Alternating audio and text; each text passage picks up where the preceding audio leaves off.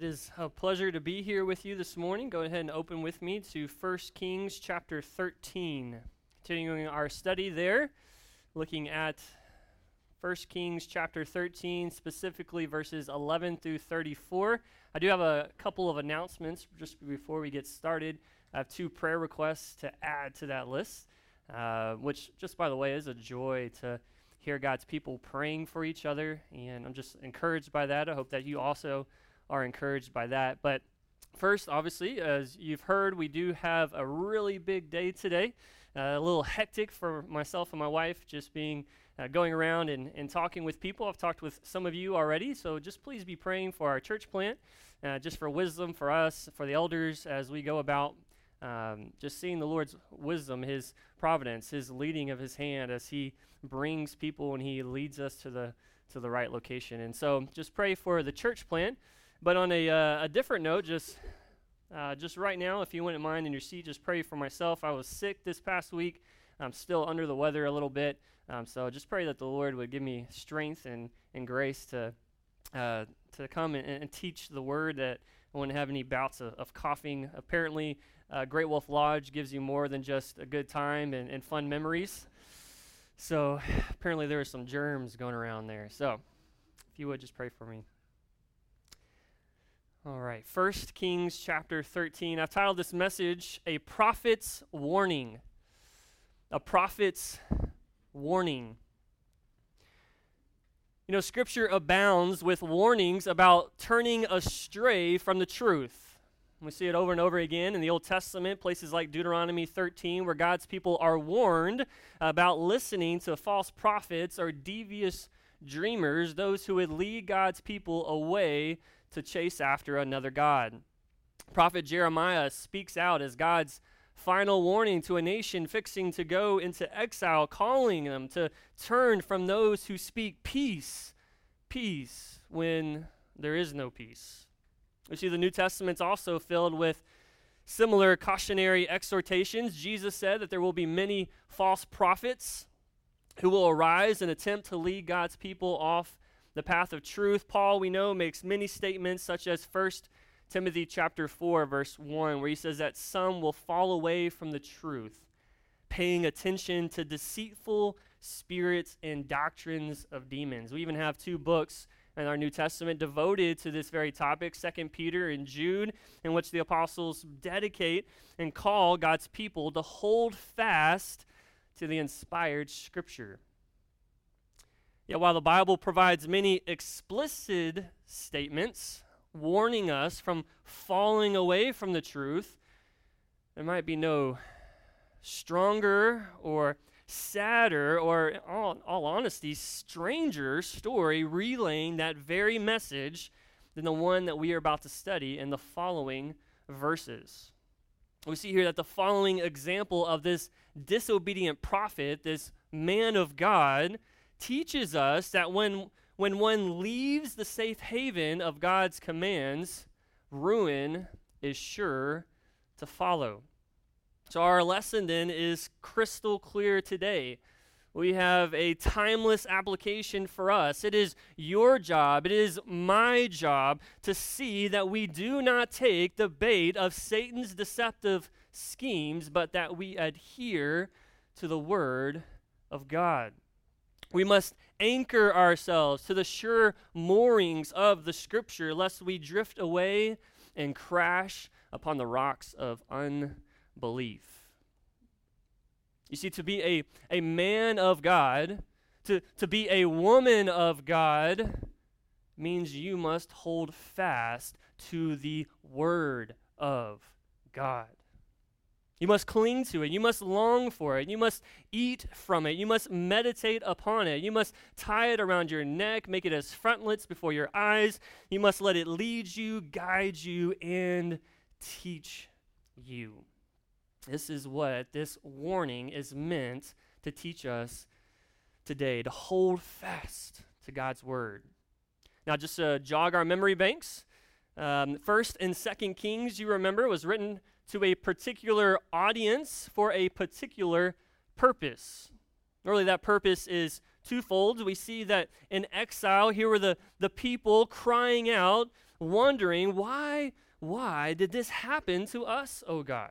Why are we cut off from the promised land? Why are we alienated from the covenant blessings here in exile? And so we see that the prophetic writer, the inspired author of 1st and 2nd Kings, then wrote to put a definitive squash on such futile speculation.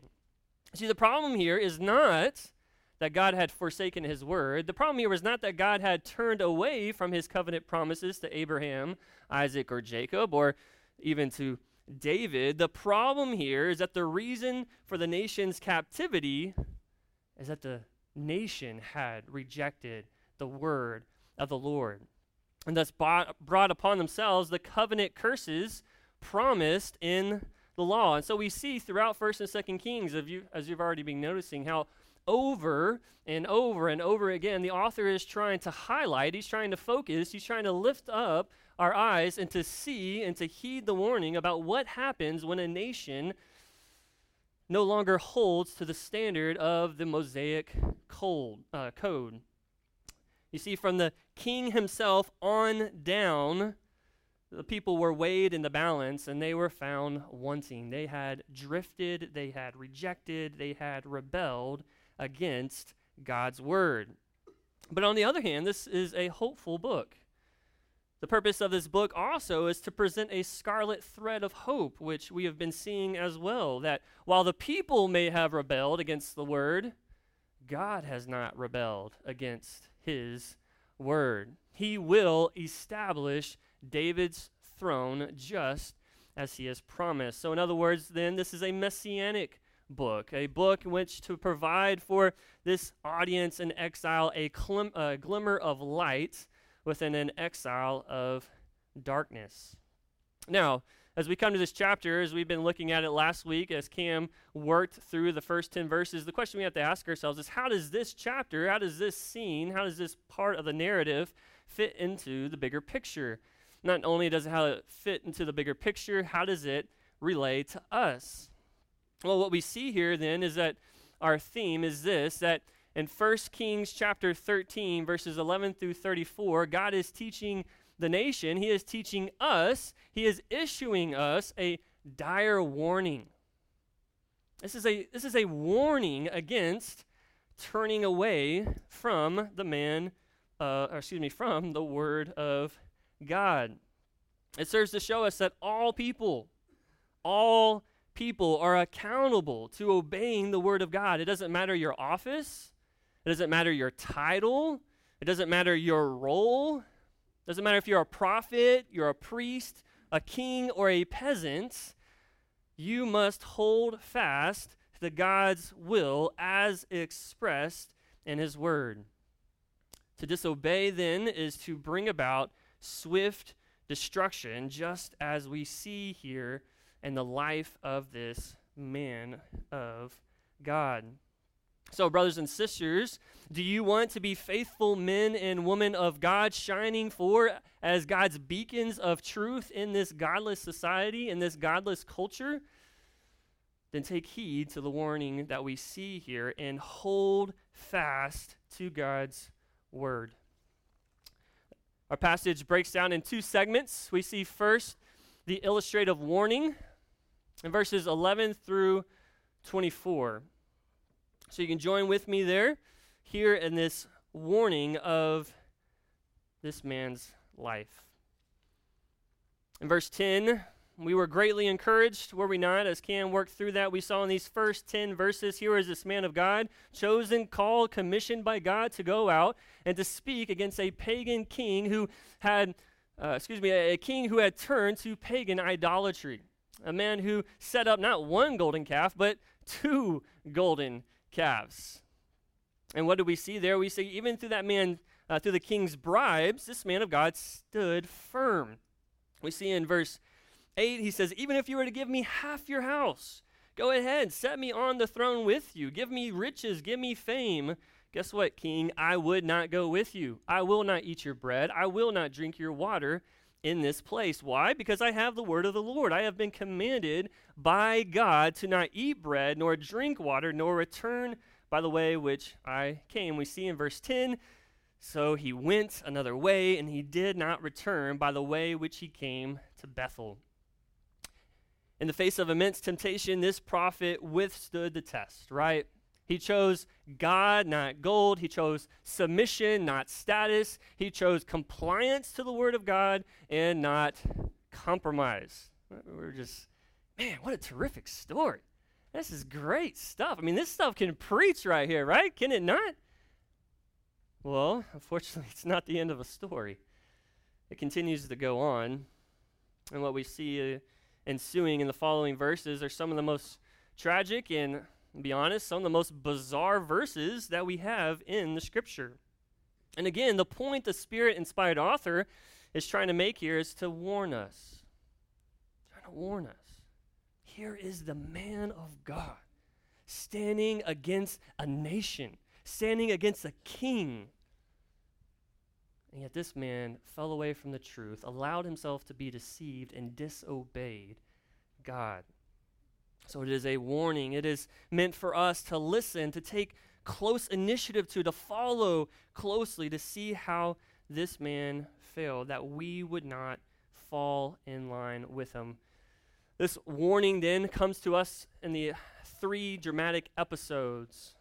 First, we see the deception of the man of God in verses 11 through 18. Look with me at verse 11. Now, an old prophet was living in Bethel. Right there we stop. Our antennas start coming up. Alert, alert, alert. Here's an old prophet, unnamed, living in Bethel.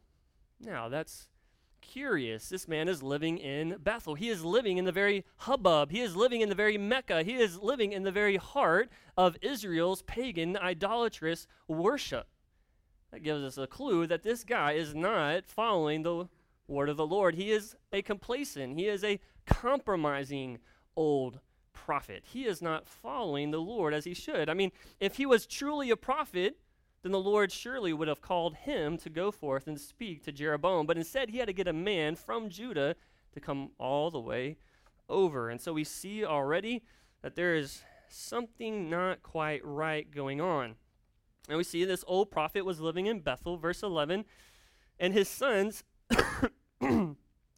came and told him all the deeds which the man of God had done that day in Bethel. You can go ahead and just take note of those words, because we're going to see them again. In fact, we see in this story parallel after parallel. The way that this story is written is very explicit, trying to point and make a clear statement to us. So here are his sons. Again, we see our antennas are up. Alert, alert. His sons were there.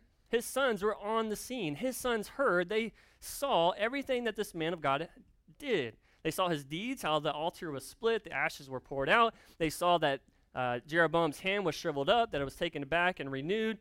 But they also heard, even more importantly, the man of God's words. They came and reported to their father what was to come. Judgment was coming upon this place. Judgment was coming upon our head. Judgment was coming upon this land. Not only did they hear the judgment, but they also heard the command that the man of God had been given. And so they came, they related these words and these deeds to their father. It goes on then in verse 12, their father said to them, which way did he go? Now his sons had seen the way which the man of God who came from Judah had gone. Then he said to his sons, saddle the donkey for me. So they saddled the donkey for him, and he rode away on it. Probably not my first choice if I'm trying to go catch somebody to go saddle a donkey, but that's what they did back in the day. But at this point, we have this alert going on in verse 11 and verse 12, but at this point, we're still a little curious as what's this guy doing? Why does he want to saddle a donkey and go after this man of God? He knows clearly that this man of God has been commanded by the Lord to not return back to the way. He knows that this man of God has been commanded not to eat bread or drink water in this place. And why? Why is he going after him? So our curiosity is building here. And so we get to verse 14. So he went after the man of God and found him. Again, take notes of those words. You'll see those again coming up later. So here he is. He's frantically looking about. He's chasing him on his steed, this donkey, and he finds him. he finds the man of God sitting under an oak. Okay, so what's going to happen? Well, we still don't know yet. Here he comes, and he says to him, "Are you the man of God who came from Judah?" And perhaps at this point, the man of God is a little bit cautious. He knows that he is supposed to return by another way. He's not supposed to meet and talk to any of the people in the land. And here's this guy that came after him and found him. And so we see kind of this cautionary response. He says, "I am? Like, who are you? Why do you want to come and talk to me? What's going on here? What's up?" Well, we see in verse 15 that his intentions start becoming clear. Look at verse 15. "Then he said to him, 'Come home with me and eat bread.'" Now, where else did we see that same request? We saw it just a few verses earlier with Jeroboam. Look over at verse 7. There we see Jeroboam say to the man of God, "Come home with me and refresh yourself. Eat bread, drink, come with me, refresh yourself. And guess what? And if you do, I will give you half of the kingdom. I will give you a reward. I will give you a bribe in the other sense," as he was trying to buy the man of God off. Well, here we see then that the text says that the old prophet had the same intentions as that of Jeroboam, the exact same phrase, implying then that this old prophet wanted the man of God to join with him. Literally, the text says, "Come with me to this house. Come with me to the house." Well, commentators, I think they rightly argue here, is that in both places, Jeroboam was asking the man of God to come with me to the house. That is the house of Bethel. That is the temple. That is the place where the idolatrous worship was going on. And Jeroboam wanted the man of God to go with him there and partake of his hospitality. What do we see here? We see this old prophet asking, requesting the man of God to do the same thing. The question is why? Why would he want him to come back and eat and drink with him? Well, he has nefarious intentions, no doubt. He is attempting to coax this man of God into religious compromise. To partake of hospitality is to give a right hand of fellowship. It is to pledge allegiance to one. And so what this man of God wants to do is to show, to indicate to the rest of the people that there was no contradiction between the new way of Israel and the old way of Judah.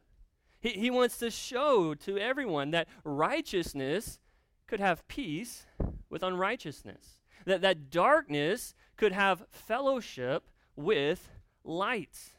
His desire here is to turn the man of God's heart away from the command, away from the word of God, in hopes that perhaps he can nullify the destruction previously promised.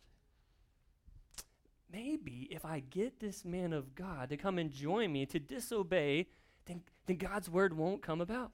The judgment won't come true. That what has been decreed here will be postponed. And maybe even God might actually condone rather than condemn our practices. That's what it seems that this man's intentions were. Here he comes offering this request. Well, the verses 16 through 17 continue to give this impression, because that's how the man of God took it. Listen, in verse 16, he says, "I cannot return with you, nor go with you, nor will I eat bread or drink water with you in this place." Why? "For a command came to me by the word of the Lord, you shall eat no bread, nor drink water there. Do not return by going the way which you came." So we see here then that this man of God takes the old prophet's offer and he sees it as something to be utterly rejected. This guy is not in compliance with the word of God. Notice there in verse 16, he says, a command came, verse 16, he says, "I cannot return with you." If you got a highlighter, or you've got a marker or pencil, go ahead and circle that word return, highlight it, underline it. It's the most important word in this whole chapter.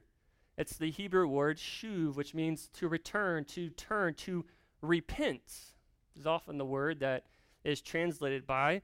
And so what we see here is that the man of God says, I will not turn from following the will of God. I will not repent from the command of God and turn to disobedience.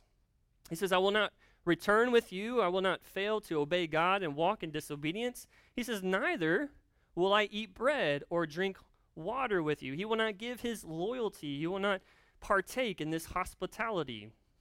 But notice there at the end of verse 16, this is a key phrase that I think helps unlock for us what's going on here. He says, in this place. In this place. So what it would seem then, this is the same answer he gave Jeroboam in verse 8 as he responds to Jeroboam. He says, I cannot do it in this place. So it seemed then that the man of God, the place is the problem.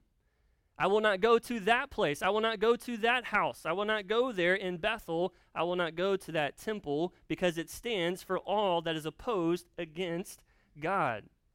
And so just as he will not eat in this idolatrous place with Jeroboam, neither will he eat in this place with this old prophet. And then we see why in verse 17, because this is a divine command. Again, at this point, we're like, all right, that's my kind of guy. Man, he is standing for the Lord. He is not giving in. Doesn't seem to really be any chinks in his armor. And then verse 18. Verse 18, look with me there. He said to him, this old prophet said to the man of God, I also am a prophet like you. And an angel spoke to me by the word of the Lord, saying, bring him back with you to your house, that he may eat bread and drink water. But he lied to him. Right? Notice two things. First, notice what the old prophet doesn't say. He doesn't say, like Jeroboam, hey, come back with me and I'll give you a reward. He doesn't try to bribe this man of God. He has seen that that scheme, that tactic has failed. No, Satan knows that this guy will not be corrupted by an offer of reward, so Satan steps up his game. He unleashes his most sinister weapon through this man of God, that is lies and deception. Just as the crafty serpent did in the garden with Adam and Eve, we see that this old prophet will counter revelation for revelation. You got a command of God? I too got a command of God. And so we see this cunning old prophet deceives the man of God on three important points. Look at verse 18. He says, first, I also am a prophet like you. Hey, what? Hold up here. I'm also a prophet like you. We worship the same God. We're on the same team. I'm also speaking God's word. I'm not some pagan idolater. God speaks to me just like he speaks to you. Second point in which he seeks to deceive the man of God, he says, and an angel spoke to me by the word of the Lord, saying, he says, I also have a revelation from the Lord. I have new revelation to add to your revelation. I have something to introduce in addition to God's commands. And then we see at the end of verse 18, a third point. He says, ultimately, you know what? My revelation is a better understanding than your revelation. He goes on after saying that he has a word of the Lord. He says, this is what God told me. Bring him back with you, notice these words, to your house. To your house. You got it all wrong, man of God. Now, I want you to come back to my house, my personal home. It's okay for you to return and to eat and to drink if it's in my house. He deviates and switches and turns the attention in this minute way in order to deceive this man of God and then to pull him away from the truth. And of course, was this all legitimate? Absolutely not. At the end of verse 18, the narrator gives us his comments, but he lied to him. He had purposefully and intentionally sought to deceive this man, to bring him back away from the truth, and to turn him away from God's word. As we look at our world, that's exactly how Satan lurks in our world, does he not? Constantly barraging us with false forms of revelation so as to draw us away from the truth, right? We live in a world full of old prophets. Those who have voices, such as Muhammad of Islam, what does he say? He says, I too am a prophet. I too have received revelation from God. Angels have spoken to me. It's written down in the Quran for you. And understand this, right? Jesus said he was God. He's not really God. He didn't die upon the cross. He wasn't raised from the dead. We have voices like Joseph Smith, who says, oh, I too am a prophet. I've received revelation from angels. I've written down in my book for you. Oh, yes, we worship the same God. Oh, yes, we have revelation just like you. But Jesus, no, he's not God. We have other wolfish voices coming from even within the quote-unquote church. You have the prosperity movement. You have extreme charismatic circles. We got prophets. We have prophets and prophets. We have revelation. We have angels. We have dreams and vision. God's speaking to us all the time outside of Scripture. You even have secular voices, those who argue, we too have revelation. It's just a natural revelation in contradiction to your supernatural revelation. We have old prophets all around us, brothers and sisters, seeking to deceive, seeking to offer us Satan's rat poison that we might turn from God's word. Therefore, what we must do then is to constantly stand firm against such schemes. We must hold relentlessly to the inspired, inerrant, and sufficient word of God. We must be rooted, grounded, established in the truth so that no one can take us captive by empty philosophy and human deceit. I loved how one commentator put it on this point. He says, quote, always the church's greatest tests come not from kings who call for imprisonment and torture. The great tests arise from lying prophets and from wolfish pastors and preachers. We must guard ourselves from these voices. Well, the suspense is building then at the end of verse 18. What's he going to do? How is this man of God going to respond? We see, secondly, that he doesn't respond well. The second episode is the disobedience of the man of God. Look at verse 19. So he went back. He returned. He turned. He repented, if you could so use the word. He went back with him. He broke the first of the threefold command, and then he ate bread in his house, and he drank water. In every way, it explicitly shows us that this man of God disobeyed the word of God.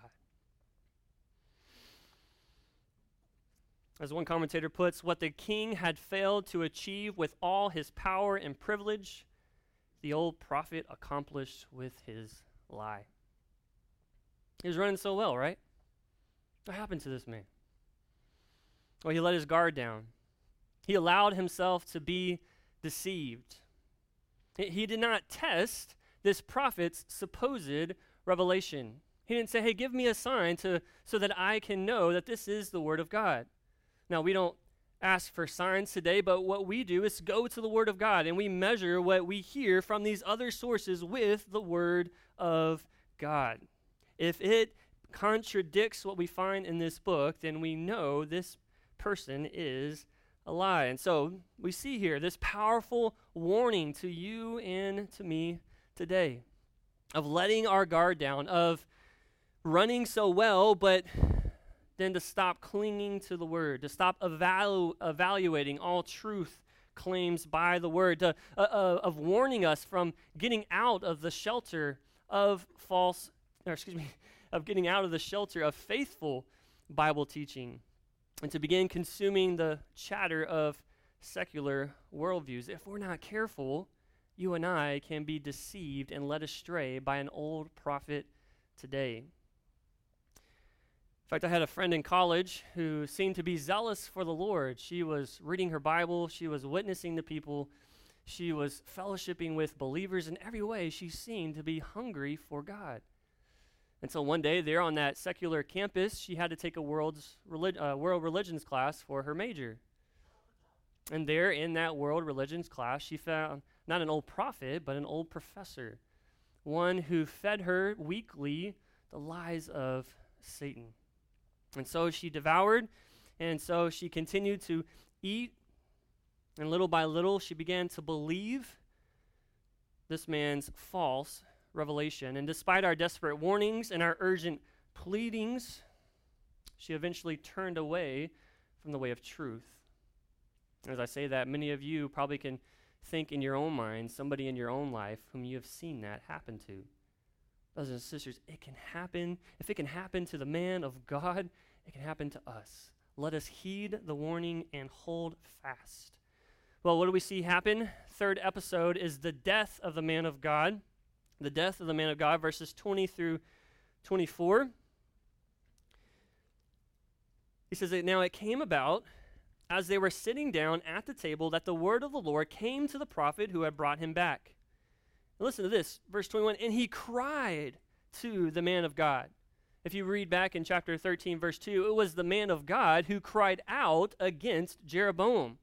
Now it would seem in a reversal, a dramatic reversal of events, now it is the man of God who is almost in the place of Jeroboam, having the word of the Lord cried out and decreed against him. And what did he say in verse 21? He says, "Thus says the Lord, because you have disobeyed the command of the Lord," that is, he has rebelled. Now, a word there for disobey is the same word for the rebellion used of the nation in the wilderness, how they had God's clear command, and yet they turned away. It's the word used of them refusing to rebel and going into the promised land. And so we see here this man of God, his rebellion, he has now opted not for the clear command of God, but for the word of men. And we continue to see, he says, you have not observed the commandment which the Lord your God commanded you. You've not held fast. You have not kept watch. You have not guarded yourself about that which God has commanded you directly, clearly. Verse 22, but you have returned. Again, there's our word. And you have eaten bread, and you have drunk water in the place of which he said to you, eat no bread and drink no water. So God makes it clear that his command initially was not about a specific place there in Bethel, but was rather the whole area, the whole region. He was not to go into anybody's house or anybody's way to eat bread or to drink water. The whole region was corrupted by the worship that had occurred there. And so we see then, because this man of God did not know the command as he should, he made a fatal compromise. It informs us, that helps us to, again, know that we have to know God's word. We have to know his command, that we too would not be deceived to fall away into error and so disobey what God has clearly given to us here in the scripture. And what was the man of God's sentence? He says, your body shall not come to the grave of your fathers. You shall die and not be buried with your ancestors. In ancient times, this would have been a sentence of horrible punishment. It would have been a severe disgrace not to be buried with one's ancestors. Now, real quick, our minds are probably racing here. Like, what about the old prophet? Well, why is there no word of God coming against him? Well, why is there no judgment upon the man that deceived the man of God? Well, I think the observation, I think the question is fair, it's reasonable, but ultimately it misses the whole point of the story. The focus is not on the old prophet. The focus here is on the man of God. He was the one called and commissioned by God. He was the one given a clear command. To focus on the old prophet is to miss the lesson intended for us. That is, the warning about turning from God's word. So let us not focus on the old prophet, but on the man of God and learn from his lesson. And we see following in verses 23 through 24 that the word of God just declared does in fact come true. Verse 23, it came about after he had eaten bread and after he had drunk. Key there, after. So after his disobedience, this is correlating what's going to come next with his disobedience that he has just partaken in. That he saddled the donkey for him, for the prophet, notice this, whom he had brought back. Now the man of God is called the prophet. The man of God is called the one brought back. He is the disobedient prophet. He is just like the other disobedient prophets who had turned from God's word. Verse 24, now when he had gone out, a lion, notice this, met him. We heard those words earlier with the old prophet. A lion met him on the way and killed him, and his body was thrown on the road with the donkey standing beside it. The lion also was standing beside the body. And so there the author makes important details. He said this is no ordinary happenstance. This is not just some random act of wildlife violence. Here we see that the donkey is standing beside him in verse 24. Now, if you're a donkey and you see a lion, you're probably going to be running away. But here's a donkey standing right there, perfectly still. And then he gives us another important detail that the lion also was standing beside the body. The lion is not eating the donkey, he's not eating the man, but he is standing perfectly still. This is God's act of judgment upon this man of God's disobedience. This is how God will hold accountable those who will live in hard-hearted rebellion against him. We turn then from the warning to the response. The informing responses, verses 25 to the rest of the chapter. I'll move through them speedily here.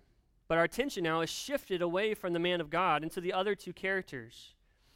The way that they respond is to inform us. It is to give us the informing understanding of how we are to respond to this warning given by the man of God. We see first response is that of the old prophet, which is turn and be delivered. As if things were not bizarre enough, the following verses really cause us to start scratching our head. What does this old prophet, why does he do what he does? Well, the answer that I would hold to, and I think commentators are right in this, is to say that this old prophet heard and saw and realized the warning that this man of God, his life illustrated, and he repented. He turned, and he was delivered. I think this is shown in three actions. The first is that he expresses conviction. We see in verse 25, and behold, men passed by. They saw the body thrown on the road. This was a marvelous, wonderful, amazing event. And there was this lion standing beside the body. And so they came. Here again, we see the words, they came and told. It's almost as if the story is repeating itself, as if we have a new introduction going. And they told it in the city where the old prophet lived. And so in verse 26, when the old prophet who brought him back from the way heard it, he said, "It is the man of God who disobeyed the command of the Lord. Therefore the Lord has given him to the lion, which has torn and killed him, according to the word of the Lord, which he spoke to him." This is where the prophet's heart is changed. He realizes now that God's word cannot be undone. If God will pour out his judgment upon the man of God, God will indeed accomplish everything according to the word of the Lord that will be poured out upon Bethel and upon Jeroboam and upon all who live in that area. And so it would seem here then that this man of God realizes that the word of God will stand true, and his heart is then convicted. We see that continuing on in verse 27. He says, "Then he spoke to his sons, saying, 'Saddle the donkey for me.' And they saddled it. Again, he goes out to find his body, this time thrown on the road, with the donkey and the lion standing beside the body. The lion had not eaten the body, nor torn the donkey." Verse 29, so the prophet took up the body of the man of God. He is now showing kindness. He is now showing love. He is now showing goodwill to this man of God. Verse 29, how to bring him back. There's our word again. Now the old prophet is himself showing outwardly what now is changing in his own heart. He himself is now bringing this old prophet back to do what? To come back to the city of the old prophet in order to mourn and to bury him, to show him kindness, to show him favor. But not only does he express his conviction, we also see that he expresses his sorrow in verse 30. You see, he laid his body in his own grave, and they mourned over him, saying, alas, my brother. He mourns over this man whom he previously deceived. And then thirdly, he expresses his deliverance, his change of heart, and that he expresses hope, specifically hope in the word of God, verses 31 through 32. He says, after he had buried him, he spoke to his sons, saying, when I die, bury me in the grave in which the man of God is buried. Lay my bones beside his bones. What's the old prophet doing here? Well, what does he mean by this? Well, again, the answer goes back to chapter 13, verse 2. Judgment was coming upon the land, and part of that judgment was to have the human bones of the area burned on top of the altar there at Bethel, thus desecrating the land. What is the old prophet doing then here? He's fleeing. He is fleeing to the only refuge that he has to escape the coming wrath.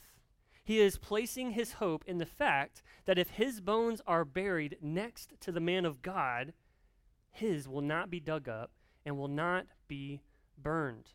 Why is his hope in this? What is this newfound trust? It's verse 32. It's the word of God. He now believes, he now trusts, he now knows that the word of God will not return void. It will accomplish that for which God has purposed it. He says, verse 32, here's why I have this hope, for the thing shall surely come to pass, which he cried by the word of the Lord against the altar in Bethel, and against all the houses of the high places which are in the cities of Samaria. This is remarkable. This man of God, this old prophet who thought he could turn the word of God, who thought he could stop the word of God, now comes and submits and realizes that this very thing will surely come to pass. And his heart then now is to receive the word of God, to accept it, and then to try to find a way in which he can find hope and deliverance and what is about to come on that judgment. What do we see in 2 Kings 23, verses 17 through 18? Josiah comes to this point. He sees the man of God, and he sees the old prophet's bones buried next to the man of God. And Josiah says, leave them alone. These are the ones who came and delivered the word of God. So, why then is this included into the account? Because it's meant to show us how to rightly respond to the prophetic warning issued from the man of God's death.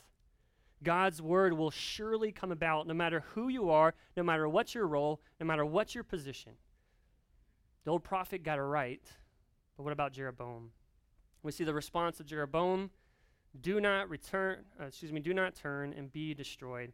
Verse 33, after all these events, after the man of God has declared this judgment upon him and died, and this old prophet has turned, what does Jeroboam do? How does he respond? He does not return from his evil way. There's our word, return. He does not repent. He's not turned to the Lord. He's not turned to the word of God, but rather closes his heart in sin. And he continues to make the nation fall into his sin as he sets up priests of the high places from among all the people. Any who would, he ordained to be priests of the high places. We see verse 34, what happens? This event becomes sin to the house of Jeroboam, even to blot it out and destroy it from the face of the earth.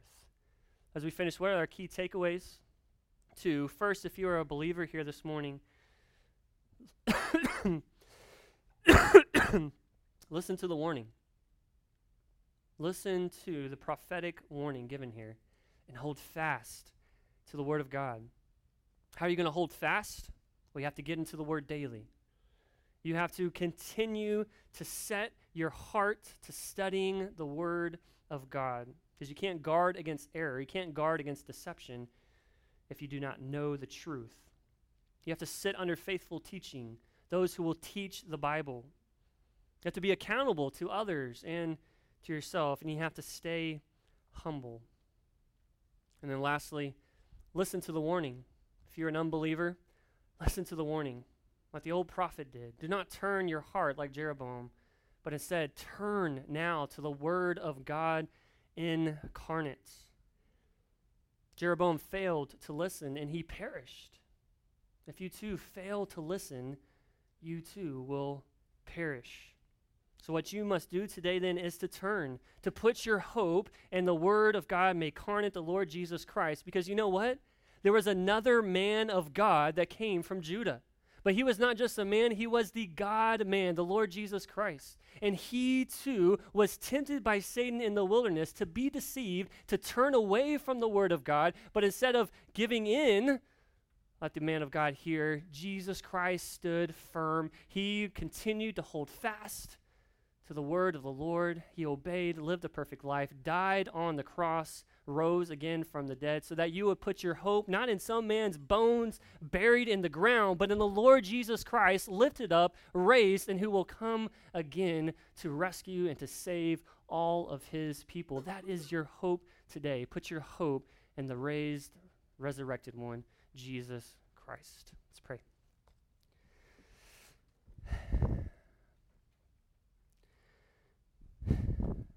Father God, I thank you for your word. Lord, I thank you for this time that we've had to hear this prophet's warning. I pray that you would place it like a signpost in our minds over the mantle of our hearts, that his picture would always be before our eyes of this is what happens when we turn away from God's word and we will not heed. And let it be as a motivating factor to always cling and hold fast to your word. Lord, thank you that we have an even greater reward, a greater motivation in Jesus Christ, who did and accomplished that which we could not do. Thank you for the salvation we have in him. To him be all the glory. In Christ's name, amen.